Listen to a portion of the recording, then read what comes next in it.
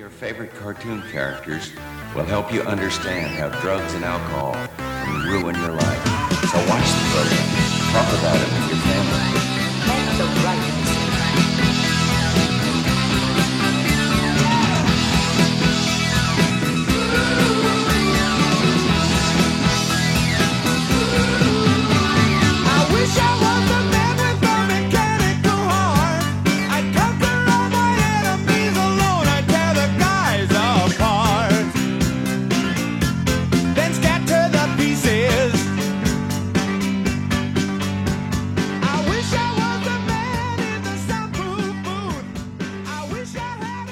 Hi everyone, welcome to Special Presentation with Mike and Ethan, or... Elf will not be seen tonight.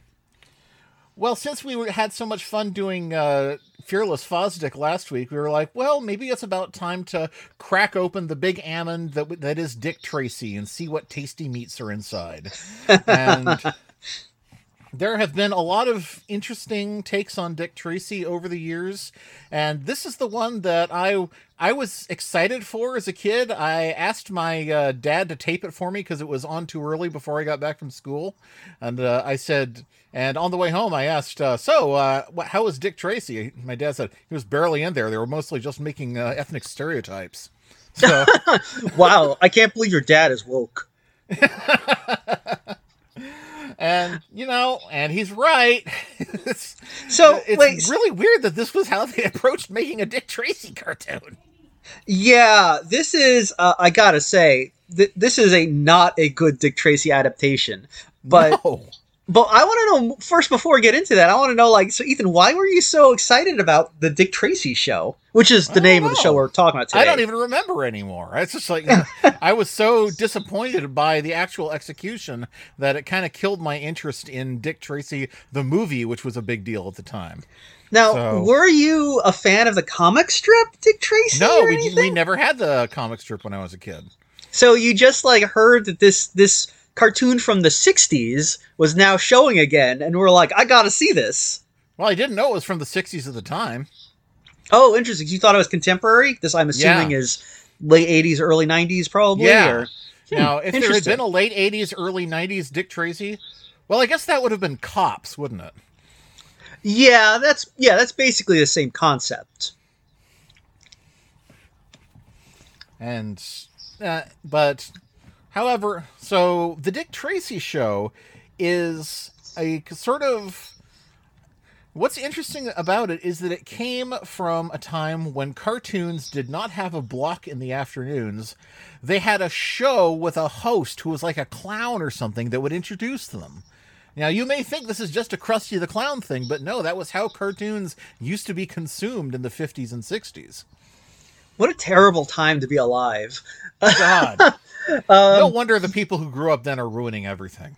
Yeah, and that explains why these episodes are so short, because they're only about 5 minutes each. Yeah, it's a very short cartoon, and the whole point of them is that your local cartoon host would be like playing, the chief of police, and he'd say, I'm going to make a call to Dick Tracy. And then we cut to the actual cartoon, and it always starts with Dick Tracy saying, okay, Chief, I'll get right on it. Oh, okay. I get it. Huh. Well, that's an interesting concept.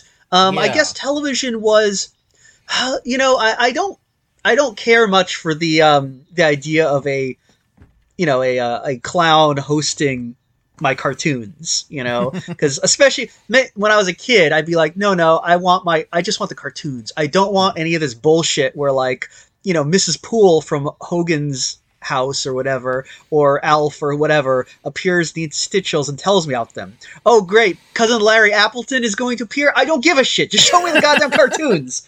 So I would not have liked it. They did that on Saturday morning all the time, didn't they? Oh, yeah. I was not a fan of that, because it was like, I really don't care. I am it's like, I guess they thought we can convince children to watch our primetime sitcoms by introducing them to the characters during their Saturday morning cartoons. Maybe. I wasn't a fan. I was one of the kids who was like, I want only cartoons. I do not want anything that is not animated. As soon as, we get to the time of day when Pee-wee's Playhouse or Hey Dude comes on, I'm like, I'm out. I'm not watching this bullshit. Turn it off. You know. Yeah. Now, But I loved Pee-wee, but after Pee-wee came a show called Flip, and that was terrible. I've never even heard of that. What is that? It was like a skateboarding show, I think. And it like ran for like 3 episodes, and one of them featured a skateboarder who is now in prison for murdering his girlfriend. Damn. Okay, wait. So was it about real skateboarders? Yeah, it was like a skateboarding show that it was pretty much, I guess it was a reality show, kind of, but it was just sort of like a couple of hosts introducing clips of skateboarding. Well, this was what, like 19, I'm guessing 88, 89? 90. Okay. Yeah. I feel like that was when skateboarding was kind of like a thing. They were like, we're bringing surfing back, but with wheels for today's modern a-go-go kids. Because, though I don't remember anyone I knew, I mean, this is 89, so like Bart Simpson is like, big with the skateboarding. I never knew any actual skateboarders, but boy, did I know a lot of people who wore skateboard-themed attire. That was a bigger thing, I think, because if you were a skateboarder, you were normally you were falling down and like failing to do tricks. But if you just wore the clothes, no one would know. Anyway, it was a very different time. And then I think then in the aughts they came up with those little tiny skateboards that you put your fingers on. You remember those? Oh, the fingerboards. Yeah, I never understood the appeal of those, but, no adult ever understood the appeal of the toys I liked, so whatever. Yeah, I only know about those because apparently they appeared in like Turning Red, and my younger friends were like, "Oh my god, the fingerboards!" And I was like, "What the fuck are you talking about? I've never heard of this thing." Because they were a big thing up in even up until like 2006, 7, whatever. I remember seeing them for sale at grocery stores, and they came with a little non-posable figurine that was basically a thumb with an angry face. And, oh wait, actually, that does sound kind of familiar now that you mention it. I have one. I bought one because I really loved the figure, which was out of control weird. It's it's a green egg that's partially hatching and it has dozens of eyes and tentacles coming out of the crack. And it's also wearing like a taxi driver hat. And it has tentacles that it can hold the skateboard with. That's interesting because that does sound like a big throwback to the original days of skateboarding, which also coincided with things like Madball and Madballs. Oh yeah, absolutely. When it was like, oh, this is gross out your sister type stuff. I still see stuff like that. I see there's this one skateboard wear brand where the mascot, I guess, is a chopped off hand with a mouth in the palm that's screaming. So. Oh yeah, I remember that guy. He was huge for a while. I didn't know he was still around.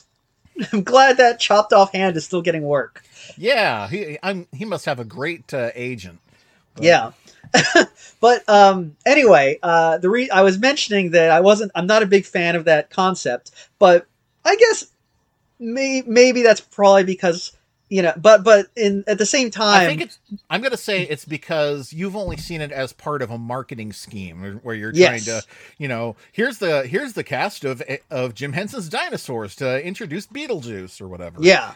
But now that I'm thinking about it, maybe it's kind of adorable in the same way that like a late night horror host is adorable. Cause it's they seem to be part of the same litter. It's a sort of thing where it used to be, I feel like back in those days, you could be some schmuck in like, Topeka, Kansas. You can get on TV and become, a regional celebrity. Whereas nowadays it's like, look, if you're not in New York or Los Angeles, you're not doing you're not going to be anything. You're not even going to be like there's no local, television type stuff anymore. You can barely get public access these days. So what are you going to do? So yeah, that's kind of a part of a bygone world that we just don't have anymore. The local children's host who brought us Dick Tracy. There was a brief thing in the early 90s when Fox started doing the Fox Kids block at the end for weekday afternoons. Mm-hmm. They would hire local hosts to introduce the cartoons. And there are 2 of them that stuck with me because they were in cities that I remember I lived in. One of them was San Diego's Uncle Murph, And it was sort of weird because it was many weeks between being first introduced to Uncle Murph and then actually seeing him. Because he just sort of came on in the middle of the cartoon, like it shows the end credits of Tiny Toon Adventures, and then suddenly, hey kids, it's Uncle Murph here. Yeah, we're gonna watch Beetlejuice next week. Channel Fox 6 to Rooney. It's like, what was that? What happened? Am I having a stroke? So was Uncle Murph, when you say a local host, was he like, he locally hosted like cartoons in San Diego, or? Yes, he was only available on Fox's XCTV Channel 6. Wow. In San Diego. And here is a picture of Uncle Murph. All right, let's take a... Sort of resembles like Dom DeLuise as a clown. Yeah, okay, I can he's got that very stereotypical like loud American tourist outfit, Hawaiian shirt, fanny pack, pith helmet. I think he's even got the little zinc on his nose, or is that a clown nose? But yeah. Oh, okay, never mind. Okay. So who was the other guy then? The other one, once I moved to Fresno, was the local host for our Fox Kids Club, who was KD Fox. And she was, also kind of clownish, but not in the same way. How was she clownish? I'm trying to find a picture of her. Oh, okay, we got one. Here we go. Okay. Because when you first say the name Katie Fox, I was like, this has got to be like a sexy cartoon fox lady, right? Not quite. She's more in the Punky Brewster mold. Oh, yeah. Then I thought maybe like Big Bear and the Big Blue Couch type thing. But now looking at her, it's like, no, this is a very like, like a very late 80s kind of like, I bet did she have like a Maria Bamford type voice? I really feel like she... this kind of voice. Hey, yeah, Fox there Kids! you go. Yeah. Very like Cyndi Lauper doing the theme song to Pee-wee's Playhouse type energy. Yeah, that kind of voice. You know her immediately. It's a very specific kind of kids club character. Yes. We didn't have anything like a Burger King kids club with a whole cast. It was just her. And here's a shot of her with some kids and Chip from Chip and Dale. Wow. So she wow. So she knew all the big names. Yeah. I'm surprised she wasn't in their movie. But so yeah, that was kind of a thing. And then around 93 or 94, KD Fox got retired. And I feel like it might have been a little bit forcible because she disappeared and then she was just sort of replaced by this, calm woman who seemed to just be like somebody from the mailroom. Huh. Yeah, she was just next up is Batman the Animated Series, and after that it's going to be Beetlejuice. Some parents probably complained that Katie Fox is overstimulating the kids. Yes. Our children are just too aroused by this Katie Fox character. We need to bore them back into normalcy. Yeah. Man, so it sounds like kids hosts were actually still a thing fairly late, even after 1951, which is when the Dick Tracy cartoon that we are ostensibly talking about today came out. Got a little distracted by kids show hosts. Well, that's fine. Because the best one of all, of course, was in Los Angeles. They had King Koopa's Cool Cartoons. I mean, was he an official licensed Nintendo thing? I'm not sure, but they were showing reruns from the Super Mario Brothers Super Show, but they had a live audience of kids dressed up in little turtle costumes, and King Koopa came out in the same costume that they had made for Mr. Belvedere back when they did the live ice show. This time wearing a mask and introduced the cartoons. And he was played by Christopher Collins, a.k.a. Chris Latta, a.k.a. Starscream. So... Whoa. Yeah. Okay, you mean the as we've discussed, the famously unstable Starscream? Yes! The very unstable actor who played Starscream. I bet that was a treat, honestly. Yeah, honestly, you know what? That I would have gone nuts for that as a kid. I feel like that was a thing kind of in the, again, late 80s, early 90s, that era when like television hadn't really figured out that like kids liked video games. So whenever you saw like an acknowledgement that video games existed, you would just like lose your mind. Yes. At least you know what I mean? Like when you saw my kids went to see The Wizard. You know, they didn't care about the story. They wanted to see video games on the screen.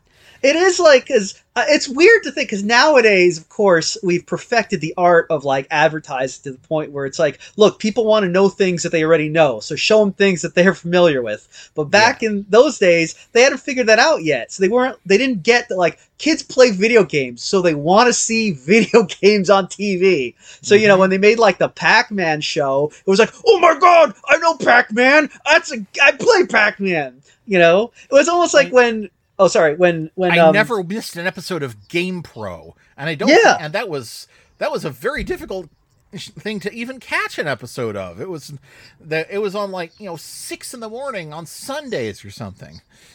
I mean, I really think it shows how little adults at the time understood this phenomenon. Like from that story that Buzz Dixon told us, where it was like, oh, when they wanted to make the Q*bert show, and the studio head was like, make it like Happy Days.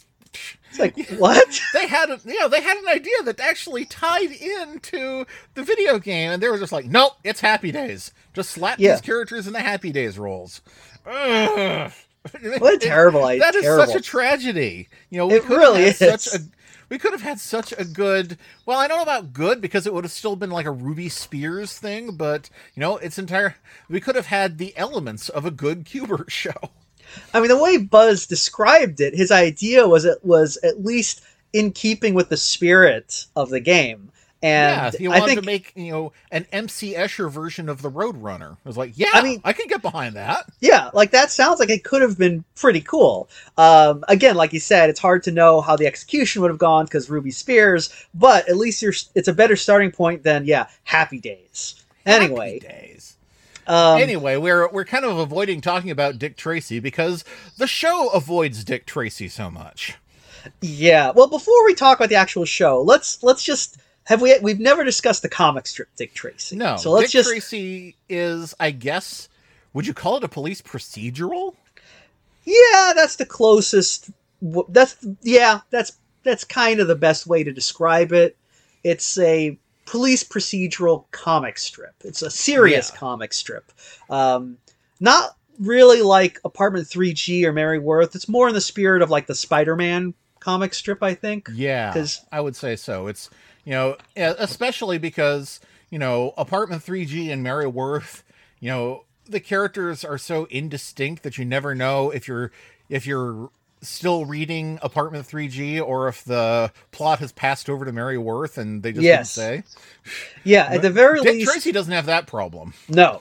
Dick Tracy is is definitely more distinctive. Now, I don't know. Did you read Dick Tracy growing up, the comic strip? It sounds like... No, it's never been in any paper when I was growing up. I didn't know it was still running. It was in my paper growing up. We used to have it in the Stars and Stripes European edition. So I did read Dick Tracy growing up. I didn't really care for it. It was basically like I think what you'd call a serial piece comic strip. Yeah. It's like it was there and I just read it out of obligation. The main thing that I remember about Dick Tracy is, I think I explained last time when we talked about Fearless Fosdick, was that the artist was incredibly lazy and would just stretch things out for weeks. Like I remember distinctly there was one where for whatever reason Dick Tracy was on a submarine and he saw some sharks, and it was literally like a week of him pointing at like fins in the water and saying sharks, and they just showed it from different angles every day. So I guess it's not that the artist was lazy, because like he redrew the picture. Lazy, yeah. The writer was lazy. It's just like I feel like the writer was like, yeah, I'll get around to writing something, and the artist was like, ah, shit, I gotta fill the space, and just kept drawing. Sharks everywhere. The other thing about Dick Tracy is I do remember it being incredibly violent. Dick Tracy is very violent, and although there are an awful lot of well-known characters from Dick Tracy, most of them have undergone incredibly gruesome deaths. Yeah, that was the thing about it. Was surprising to see them get away with that sort of violence in a newspaper comic strip. You know, Yeah. I feel like it was kind of the same situation as a lot of legacy strips had, and we should probably come up with a name for this phenomenon because it keeps happening, where like nobody's paying attention. You know, Yeah. like the editors don't care, the readers don't care, nobody's minding the store, so the artist and writer just go completely off the deep end. Yeah, this is what we love. This is what has led to the version of Heathcliff that we love the best. Yeah, it's like, I guess we should call it like the Heathcliff Yeah, phenomenon. Fell off the Heathcliff. Yeah, they fell off the Heathcliff. It's been Heathcliffized or something because Fully Heathcliffied. yeah, like I remember a lot of kind of legacy comic strips kind of did this. Like Mary Worth kind of went bonkers and nobody noticed until the comics curmudgeon started reading it. Yeah, Mary Worth. I mean, I think the most legendary strip in Mary Worth now is the one where she's being stalked by a guy who looks exactly like Captain Kangaroo. Oh yeah, Aldo Kelrest. Aldo Kelrest. That's right. Doesn't he just like get drunk and drive his car off a cliff at the end? Yes, he does. It's insane. Man, I remember that because I look exactly like Captain Kangaroo.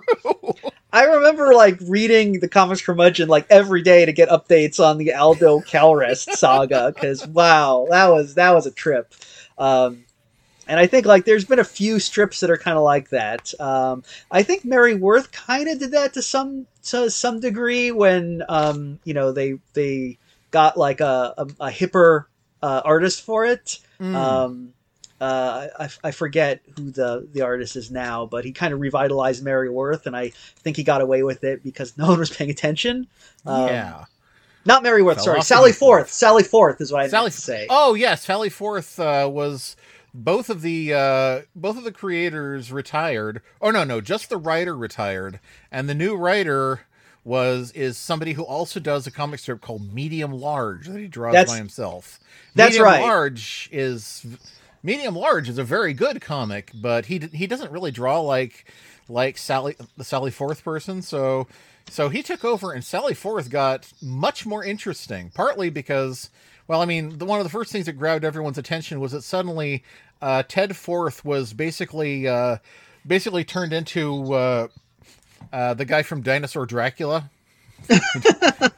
He became obsessed with the 80s and bringing up weird minor stuff like rocks and bugs and things. So immediately we were all like, hello, now you're talking my language. I mean, it's like smart. It's like, oh, you gave Ted Forth a personality. Good. So just so that our listeners, I just looked it up. It's Francesco Marsigliano. I am butchering his name terribly, but just in case. Just so that we can't be accused of like not giving credit to the right guy. Yes. That's but yeah, he really, I think, revitalized Sally Forth and made it into a comic strip worth reading.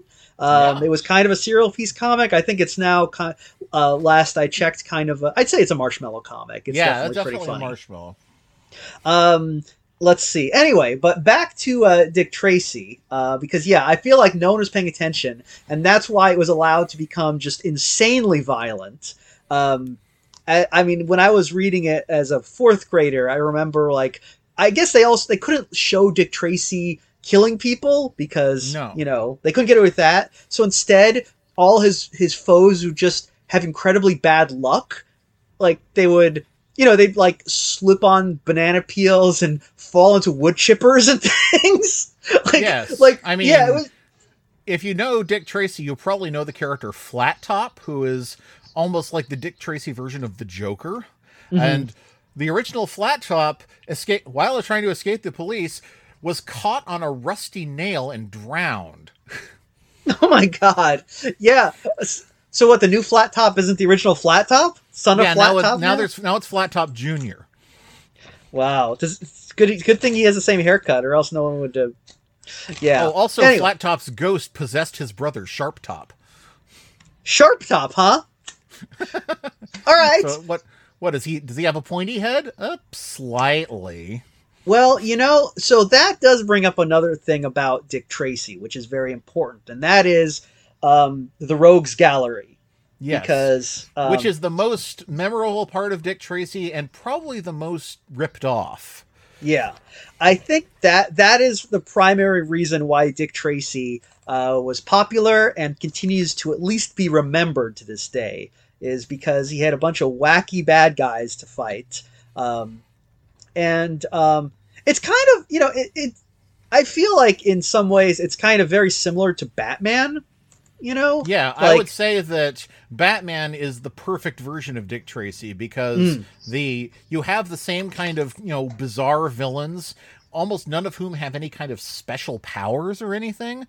But then instead of the, plain Jane boring ass Dick Tracy, you have Batman. Yeah. Batman's got a lot more pizzazz because Dick Tracy as a character he's I mean, how would we describe his personality?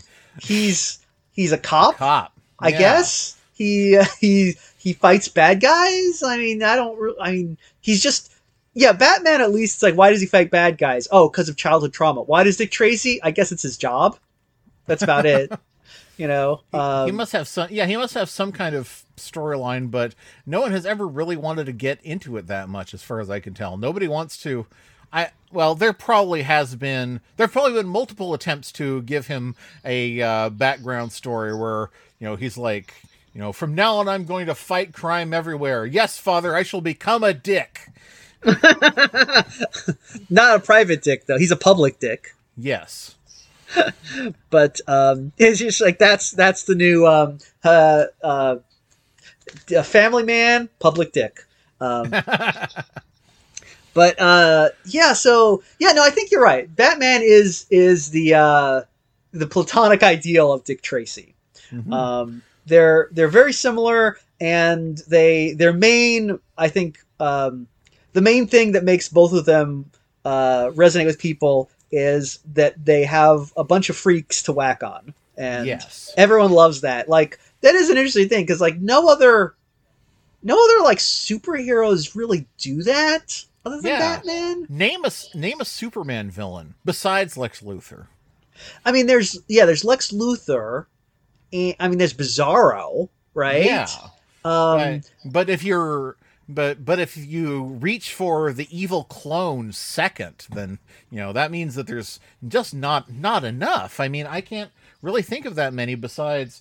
Yeah, there's Toyman. I guess a lot of people like Zod.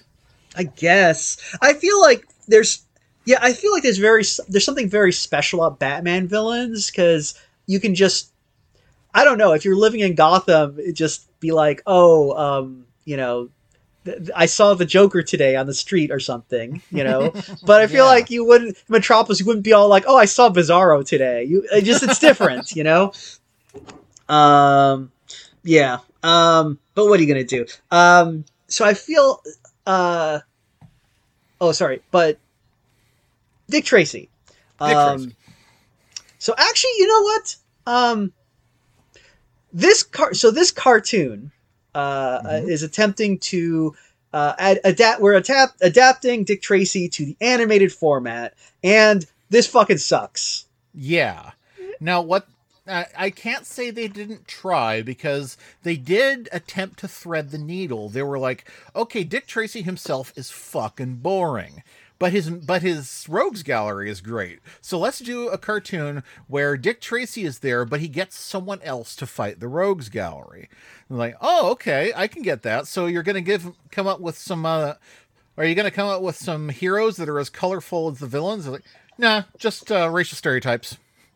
Yeah, that is, you know what it is? It's like, that is, oh God, this cartoon, first of all, is objectively bad. Yeah. for a lot of reasons, including racist stereotypes, which we'll get into. Yes. But also, it's a very bad adaptation of Dick Tracy, right?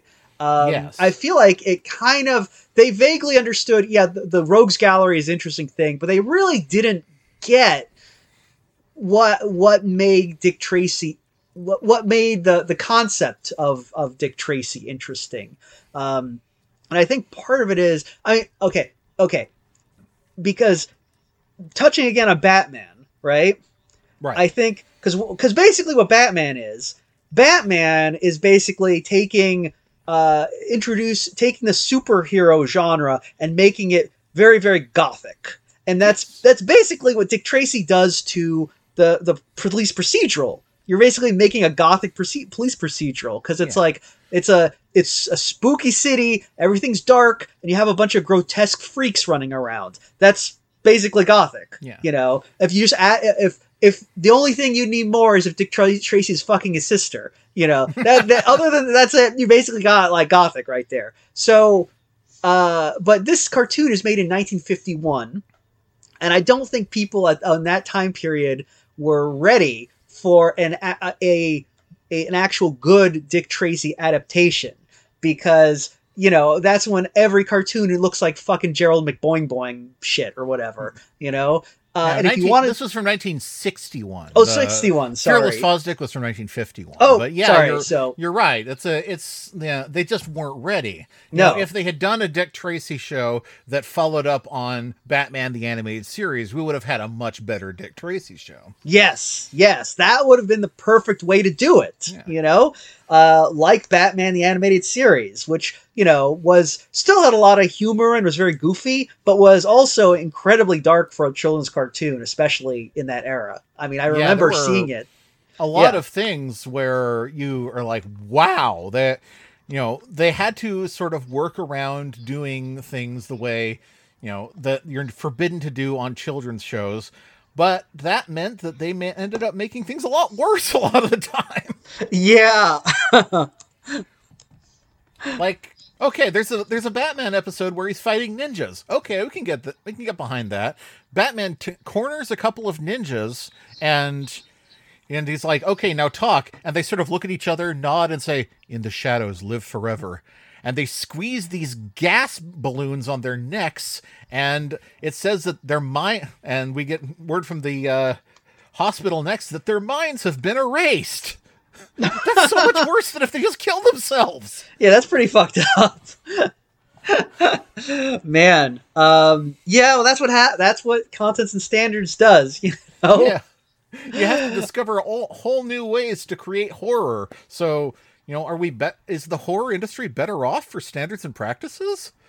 I mean, I do remember there was an episode where, like, Batman, for whatever reason, was like, I think it was actually the future Batman, you know, when it's like Batman Beyond? Yeah. That's the one. Where for whatever reason they found, I think the kid, there was some drug. It was an anti-drug episode, and they found old Bane, who was basically like catatonic because he had used too much of the drug and was just like, you know, like, yeah, and like now like rotting in a hospital bed. And it's like, this is really fucked up for a kid's cartoon. It'd be better just to have him be dead, you know? I mean, maybe I shouldn't say that. I'm sure there are lots of, maybe they're catatonic people who are saying, hey, our lives don't kill me. Yeah, our lives are worth something just because we're catatonic. But it is still very, very horrifying, you know, to see. I bet I know what your favorite Batman Beyond episode is. Which one? The one with where kids are taking part in the hot new fad, which is to splice your DNA with animals. Oh, I hadn't heard about that one, but that sounds awesome. Yeah. Oh, I wish that was me.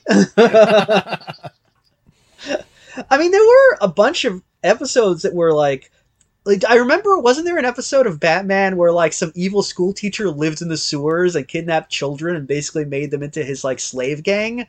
Yeah, pretty much. And that was the one where they promoted it with a woman getting her purse snatched and telling the police, "I'm telling you, it was a leprechaun!" Which really undersells the creepiness of the episode. Yeah, definitely like misleading, a little bearing the lead there, you know? There's another one where Batman loses his memory and he gets like kidnapped in the desert by some some big fat guy who just like Yeah, kidnaps he puts like him on a chain gang. yeah, it's like just kidnapping unemployed people. Man. Anyway, the one with the little girl who has an imaginary friend, but it's actually her dad wearing an invisibility suit that's slowly killing him. oh my God. I mean, they did I gotta say that in Batman the Animated Series and some of its decedents, they really did a lot considering the limitations of 90s, network television. So good on them. Yeah. And if we'd had Dick Tracy at the same time, we probably would have had a pretty interesting cartoon. They might have even like given Dick Tracy some personality as well. Yeah, absolutely. I mean, now I like to call things like that the harvest, Mhm. where you've decided to like, okay, no more fucking around. We're going to take the entire history of this thing that's been around forever, and we're going to distill it down and give you all the best parts. And that's how you get things like the recent DuckTales remake and Transformers Animated and a whole bunch of other things like that. And Batman the Animated Series was one of the first ones that I really, I was already familiar with Batman, but this was his finest expression so far. Yes. Whereas this is the worst expression of Dick Tracy. Yeah. So as we said, it's kind of this it's this very because they basically were like, how do we make Dick Tracy to a cartoon? And I feel like at the time they were like, well, cartoons are silly and funny for little babies, and they involve like animals chasing each other. So what if we just made Dick Tracy like that? So it's a bunch of wacky characters chasing each other around, like Tom and Jerry. And it's like, that is not what Dick Tracy is. And should we talk about the actual characters, the wacky characters they brought in to chase the rogues around? Okay, yeah. So the very first episode, Red Hot Riding Hoods, introduces, what the fuck was this character's name? The dog? Oh, Hemlock Holmes. Hemlock Holmes, yeah. Which, first of all, is like way worse. I mean, technically, it makes more sense as a name. Okay, because Sherlock Holmes, you just replace Sherlock with Hemlock. Yeah. But it does not. But the Muppet, Sherlock Hemlock, yes, sounds way better. Yes. I don't know why. And he's a lot funnier. Well, yeah, that's likable. True. He's a better character because Okay, so basically, Hemlock Holmes is like a bulldog who wears a bobby hat, and he has a whole crew of cops with no personality that tag along with him, or more like he tags along with them because they're always leaving without him, and he's always yelling, "Stop! Wait for me!" Blah blah blah. That's his catchphrase is "Wait for me." So yeah, they apparently are called the Retouchables, like the Untouchables, except it's like what? Except it's like because of photo retouching. I don't know. Now it suggests a very unfortunate pun. Yeah, I feel like they did not think that one through when they named them the Retouchables. It's like, okay, they're basically the Keystone Cops, Yes. But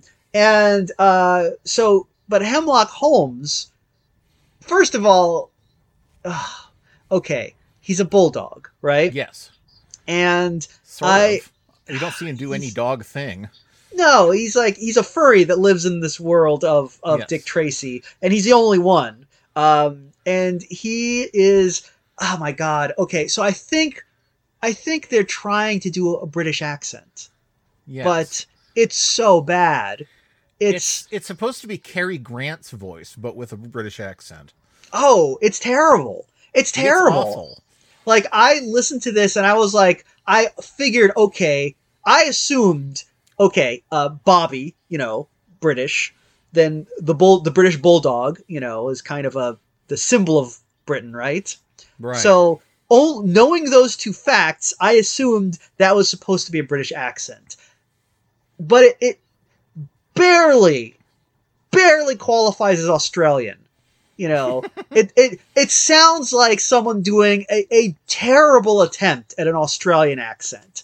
And it's just, it's terrible. It's so bad. And I hate this guy. I hate this dog. He's honestly the worst, which is weird because he's not one of the racist ones. Not No. really. I mean, I can't imagine a British person being like, "That's not funny at all." Yeah, I mean, you're allowed to make fun of British people still. That's right and proper to do that. But yeah, it's just he's just not. It's just not funny, and the whole time you're like, what a terrible attempt at a voice. In fact, the voice acting in this Dick Tracy cartoon is pretty dire.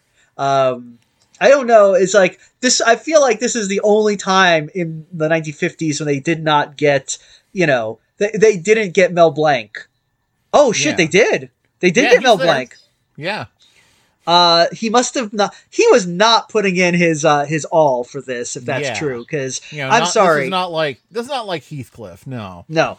I mean, you got Mel Blanc, you got Paul Frees, you got like Yeah. some decent voice actors, but they are all slumming it because, like all the voices are just, even characters that should have really easy voices, like Flat Top in this is a Peter Lorre impression. Yes. And it's Not like, who I would have thought of for Flat Top, honestly. not really, but I'm like, okay, I get it. He kind of slightly looks like Peter Lorre, even though if he's like Dick Tracy's main villain, I wouldn't think of him as a Peter Lorre type. But it's like, come on, Peter Lorre is like, I feel like if you're doing cartoon voices, that's like one of the first ones you learn. That's Yeah. that's like the very, that's like if you're the man of 1,000 voices, it's like, oh, what's voice number 1? Peter Lorre. Yeah. What's voice number 2? That's Popeye. That's like it's a very basic voice to do, and Yeah. he just does not sound like Peter Lorre. It was like, I was literally like, okay, I guess this is Peter Lorre because it's a cartoon character, so he's probably supposed to sound like that. But Yeah. anyway, but Hemlock Holmes, again, awful. But the only character you could probably still have if you wanted to air this show nowadays, because he's the only one that's not a racist there. Yeah. Only the only one. I have some questions about one of these other guys. Okay. Let's talk about Hypocalorie. Yeah. Okay. I have some problems with this guy. I have some major problems with Hypocalorie here. Yeah. First of all, this is a cartoon from 1961? Yep. Now, if you told me there's a character named Hypocalorie in a cartoon from 1961, I would be, first of all, very confused. Because I'd be like, okay, he's got an O in his name, like O, Yeah. So clearly he's got to be an Irishman, right? Mm-hmm. But they don't really play it up. they don't. But here's the other thing: his first name is Heap, right? Heap. Heap. So I'm like, okay, 1961 character has the word heap in it. This has to be a Native American character, because I don't know why, but for whatever reason, that was a thing when you had Native Americans on television in the 60s. They say heap all the time. Their standard thing was lottery. The Powerball's at 240 million. That's heap big. Yeah, exactly. It was just like a thing. Perhaps a joke on they don't count. Maybe is that where that comes from? Maybe that is. I don't know. I suppose we could probably look up why do Native American stereotypes in the 60s say heap all the time. Yeah. And why did they count summers instead of years?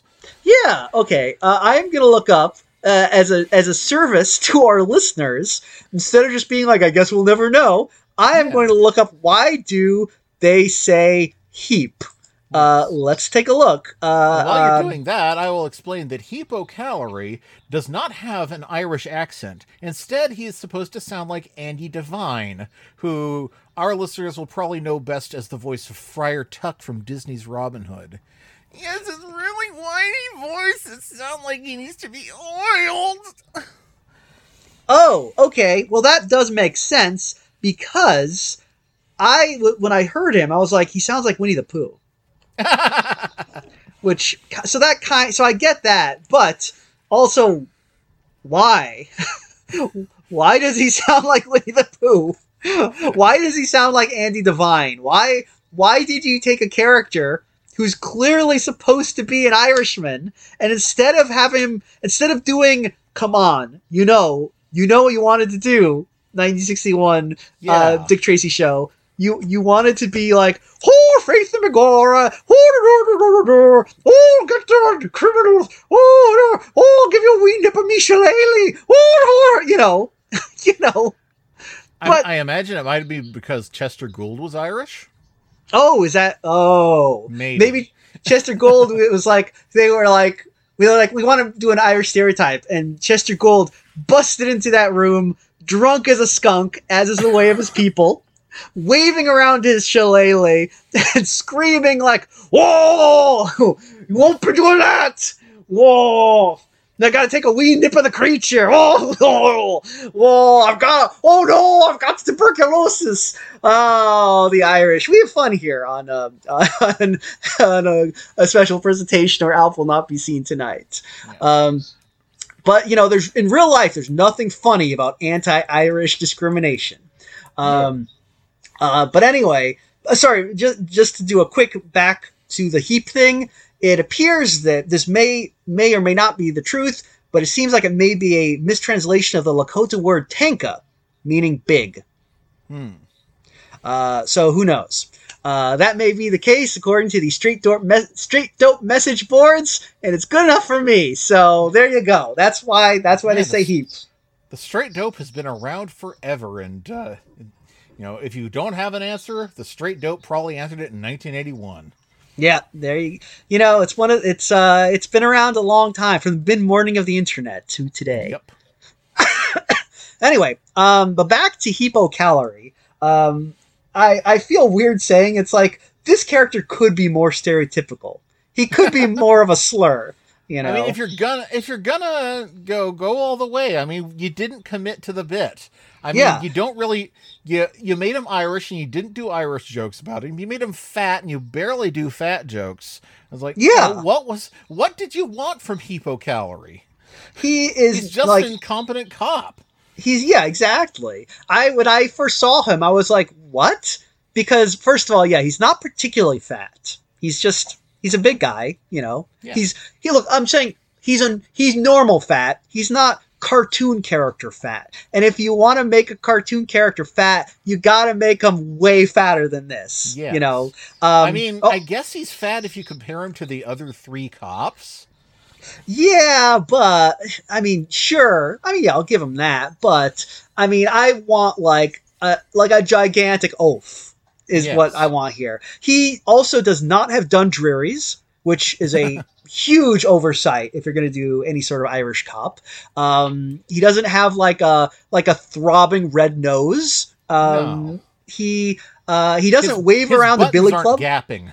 Yeah, there's so much missed opportunities here. And I feel like they make a lot of. I feel like I watched this show occasionally as a kid when it was on, and I never saw Hypocalorie. I saw lots of the other three, but Hypocalorie was new to me here. So I feel like they were like, look, he's just not working as much as these other slurs. So yeah, do you think that somebody was like, we better take this guy off the air, or the Irish are going to complain. The Mexicans and Japanese, that don't count. But well, I mean, that probably, because I feel like by the 1960s, because the history of America is the history of never learning that racism is bad, but very slowly learning that it's bad to make fun of certain races as they gain political clout. So by the 60s, I assume that Mexicans and Japanese were still fair game, but maybe the Irish, who were being accepted into the white fold, were no longer quite as kosher to make fun of. Because like I remember, as a kid in the 90s, it had gotten to the point where like, making fun of Japanese and Mexicans is like not good. But you know what is totally funny? the Indians, as in from Yeah. India. Like, oh, Boy, did people they love that. Yeah, Yeah. people loved making fun of Indians and saying that they were all 7-Eleven clerks. People loved Yep. making fun of Italian women and saying they all had beards. Yep. Those were still, though, today it's still acceptable to make fun of the Italians, because look, fuck Italy. No, I'm kidding. I can say it. Some of my best friends are Italian. They said that I'm an honorary Italian and I'm allowed to use anti-Italian slurs. I didn't know "fuck Italy" was an anti-Italian slur, but well, I guess it kind of must be by default. I'm trying to remember what do you expect from those greasy spaghetti eaters? I'm just kidding. Okay, here's a game. What would Dick Tracy's Italian deputy be like? Oh, well, he'd basically be Chef Boyardee, except swarthier, and he'd swarthy Chef Boyardee who couldn't resist pasta, but also used it all the time as like a rope. Yeah, exactly. And his name would be like Mamma Mia Morello or something. Yeah, there you go. Yeah. And at the end of and he would like lasso bad guys. He'd be like, "I catch you just like a mama tells it to do." He would talk about his mom a lot, Yeah. And you know what? He probably at the end of the episode, like his mom would probably show up and to like, oh, here's what he would do. Like as the villains are getting away, he would use his wristwatch and be like, "I call mom, hey mama," and she would show up and stop or my mom will shoot. And his little Italian lady would actually be the one to catch them. And then, he would deliver wisdom to the camera at the end, like, "Hey, it's like a mama say, crime and no pay," or something. Okay, this is great. We should make a new Dick Tracy show. Yeah, that was, easily on par, if not better, than all the other characters. Actually, yeah, I think that's way better. Man, so anyway, Chester Gould, if you're listening, give us a call. From beyond the grave. From beyond the grave. Just like the ghost of Dick Tracy's, what was it, brother? What was he? Flat Top's brother, yeah. Flat Top's brother, yes. Flat Top, who possessed his brother and turned him into a criminal. Yes. Now, God, well, you know what? Actually, speaking of, that isn't, because we're talking about like Dick Tracy being like a gothic police procedural, that basically Flat Top's ghost possessing his brother and turning him into a criminal is literally the plot of like every Dr. Mabuse movie from like 1920s German expressionism. So that really is incredibly gothic. Anyway, do you think Dick Tracy is more gothic than it is noir, or is there too much crossover between the two? I mean, I think that there's definitely some cross-pollination, but I would argue that Dick Tracy is definitely more gothic than noir. I think it's because Dick Tracy doesn't do a lot. I don't think he does a lot of detective work, honestly. Like, no. He just kind of like well, at least if the cartoon is any indication, he just gets a call of the chief saying like, "Yes, 2 villains are doing a crime. Pass it along." It's a good thing these master criminals are, first of all, their crimes are incredibly like pretty much penny ante, because I think in this, what crimes have they committed? There's one who they steal a race car. Yeah, they steal a race. Yeah, they steal a race car and then win the actual race that the car was supposed to be in. Was that the crime they were trying to commit? Like, why did they steal the car? I guess they were just going to sell it, but they got railroaded back onto the actual race as it was going on, and then somehow they won anyway. That must be one humdinger of a car. Yeah, the pizza surprise or the pizza special. I don't get it, actually. I'm not really sure why they called it that. There was no joke about that or anything. No. Maybe if Mamma Mia Morella was like chasing him down, that would have made sense, but that was not. Yeah, exactly. Yeah. It's like, hey, it's me, a Mamma Mia Morello. Oh, do. They should play that music as he drives around. But anyway, let's see. that one. That one had what? Who is that? Who is the guy with the cigar? I don't think I've ever seen him before. So that was so the guy with the cigar. Oh, that was Stooge Viller. Okay. I feel like that guy was probably invented for the show because no, yeah, he wasn't. He wasn't? He was actually, yeah, he's actually from the comic strip. No, the one who was created for the show was Cheater Gunsmoke. Oh, the guy with the cloud of yeah, he has a smoke. Yeah, he has a cloud of smoke for a face with a cigar poking out. You know, there's a convenient character to animate. You know, the rest of them are basically simplified versions of the way Chester Gould would draw them. You know, the Mumble still has his blonde flat top. Itchy still has his big gross lips, and and Prune Face is still prune faced. Yeah. Oh, 1 second. Yes. Okay. Anyway, go on. Sorry. Yeah, and but well, others I'm not really sure of. I don't think I've ever seen Sketch Paris and the Mole before. I've seen the Mole, but I've never seen Sketch Paris, and I was kind of disappointed in him because his shtick is just that he has a French accent. Yeah, you know.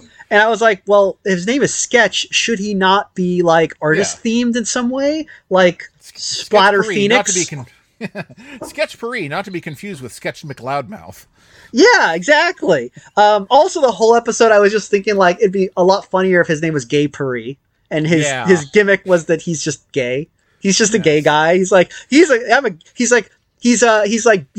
gay, do crimes. You know. Okay, who's Dick Tracy's gay deputy?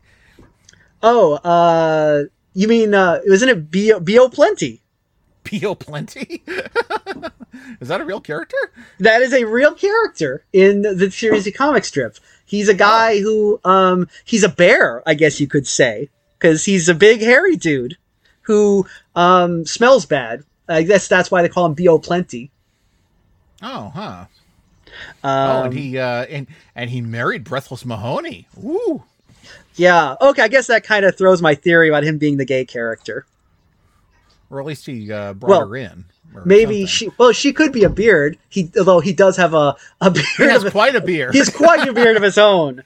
Anyway, I think it's very important to say that like gay characters can also like have terrible hygiene. You know, because I'm gonna say your first thought about gay characters. Oh, he stinks. Yeah, I'm just saying is like, you know, he's breaking down stereotypes because, you know, it's a stereotype that gay guys are very clean and like really take care of themselves. No, B.O. Plenty is like, I'm throwing that, I'm going to bust that down. I'm going to show that gay people can be just as disgusting as straight people. So good on him for that. If there's one thing that the Dick Tracy Show is known for, it's busting down stereotypes. Oh, that's right. Actually, you know, that does rhyme me because I don't recall if there's one thing to be said about the Dick Tracy comic strip that I guess is good is even though he has, you know, a rogues gallery of absolute like grotesqueries, I don't think there are any racial stereotypes among them, at least not that I can think of. No, surprisingly, actually, they're mostly, you know, white guys with a weird deformity.